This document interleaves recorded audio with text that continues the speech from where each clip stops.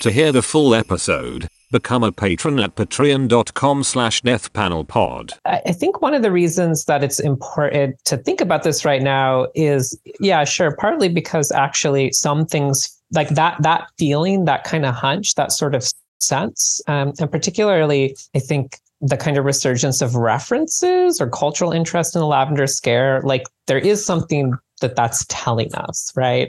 But I think, precisely what it's telling us is not that we're living in a 1950s style Lavender Scare or that we moved on from 1950s style Lavender Scare. But my guess is more that some of the political dynamics and some of the unanswered questions, deliberately unanswered questions from that time period, are the structuring kind of premises for political conflicts that are playing out in real time today. And so I think it's important to go back to that time period, in part because the kind of project of official state homophobia, that kind of way that it implies the state can play this just literally repressive kind of role with a minority population, that whole kind of arrangement, that whole kind of chessboard for understanding sexual politics was constructed during the Lavender Scare. That's right. The time period in which we not only get,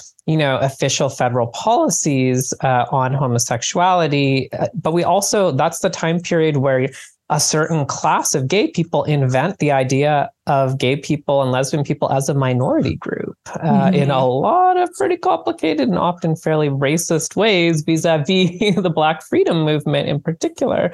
And so it's I think there's that. And then just to say, there are these intervening histories that have basically spun the liberal story we hear about the Lavender Scare. And I think probably a first wave of that actually happened during the 1980s, during, the outbreak of the AIDS crisis, in part just because generationally, a lot of gay men who, were part of that kind of Lavender Scare Cold War generation were dying. And that led to all sorts of kind of cultural production and anxiety and moralizing. And, a lot of that just kind of gets personified in Roy Cohn, Senator Joseph McCarthy's kind of right-hand man in investigating communists and gay people in the civil service, who himself was a closeted, gay man and dies of AIDS. But so there was this kind of whole revision moment in the 80s, and that has a lot to do with gay liberation and,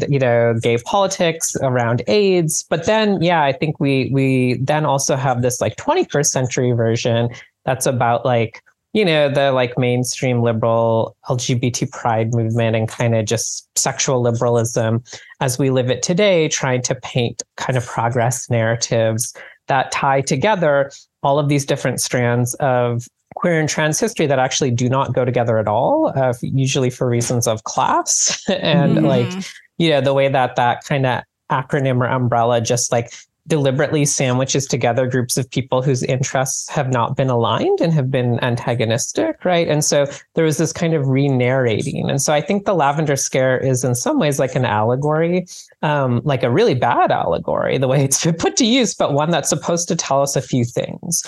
One, what the proper relationship is between sexuality and state power, which is to say that somehow, for example, being a gay man and exercising state power, being a part of empire, are somehow actually not compatible until you arrive at an era of inclusion, as opposed to the idea that maybe they were actually pretty compatible, back in the 1950s. But it's also this allegory for proper gay politics. And I think the other thing I kind of wanted to dive into today is one thing I'll often say is it's this era of pre-Stonewall activists who come together around the Lavender Scare, the homophile movement, principally the Mattachine Society of Washington, D.C.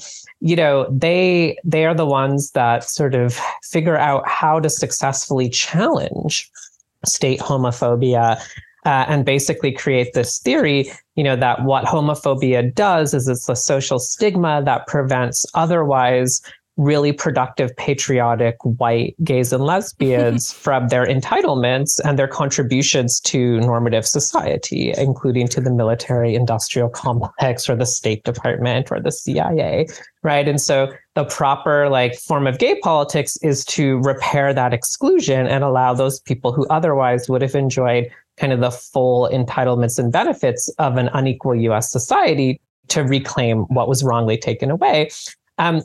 Gay liberation came in and kind of changed the story of gay politics, but I would argue as a historian that it's the homophile vision that actually won out. We are living in the greatest fantasy of the Mattachine society today. And I think that might be in part that discrepancy. I just named, I think, several discrepancies, but I think those might be what listeners are kind of sensing, this doesn't add up. I've sort of been told one story that seems both it's exaggerating what was going on in the 50s, but also is exaggerating the resolution of those issues. And so largely, I guess, my interest in coming back to this era is just to suggest that we are very much stuck in the unfinished business of that era. The kind of fundamental question about what sexual citizenship or gender citizenship looks like, and the story that we have been told about it is not actually reflect reality. And I think that is partially why it's both so appealing to return to this kind of formative scene of the homophobic witch hunt, because it feels so melodramatic, but also to return to it to be wait a minute, what the heck really happened? Now, where are we today? And so I'm so glad you mentioned Jasbir's work, though, because actually I was just talking to her about this last month. It's in some ways the kind of homo nationalism which a lot of us are talking about today in the context of pinkwashing around Israeli settler colonialism and genocide, that kind of version of homo nationalism that serves empire also was constructed largely in the 1950s and 60s. To hear the full episode, become a patron at patreon.com/deathpanelpod. You'll get access to this and the rest of our catalog of patron-only episodes, and be the first to get a new patron episode every Monday when it drops. With love, the Death Panel.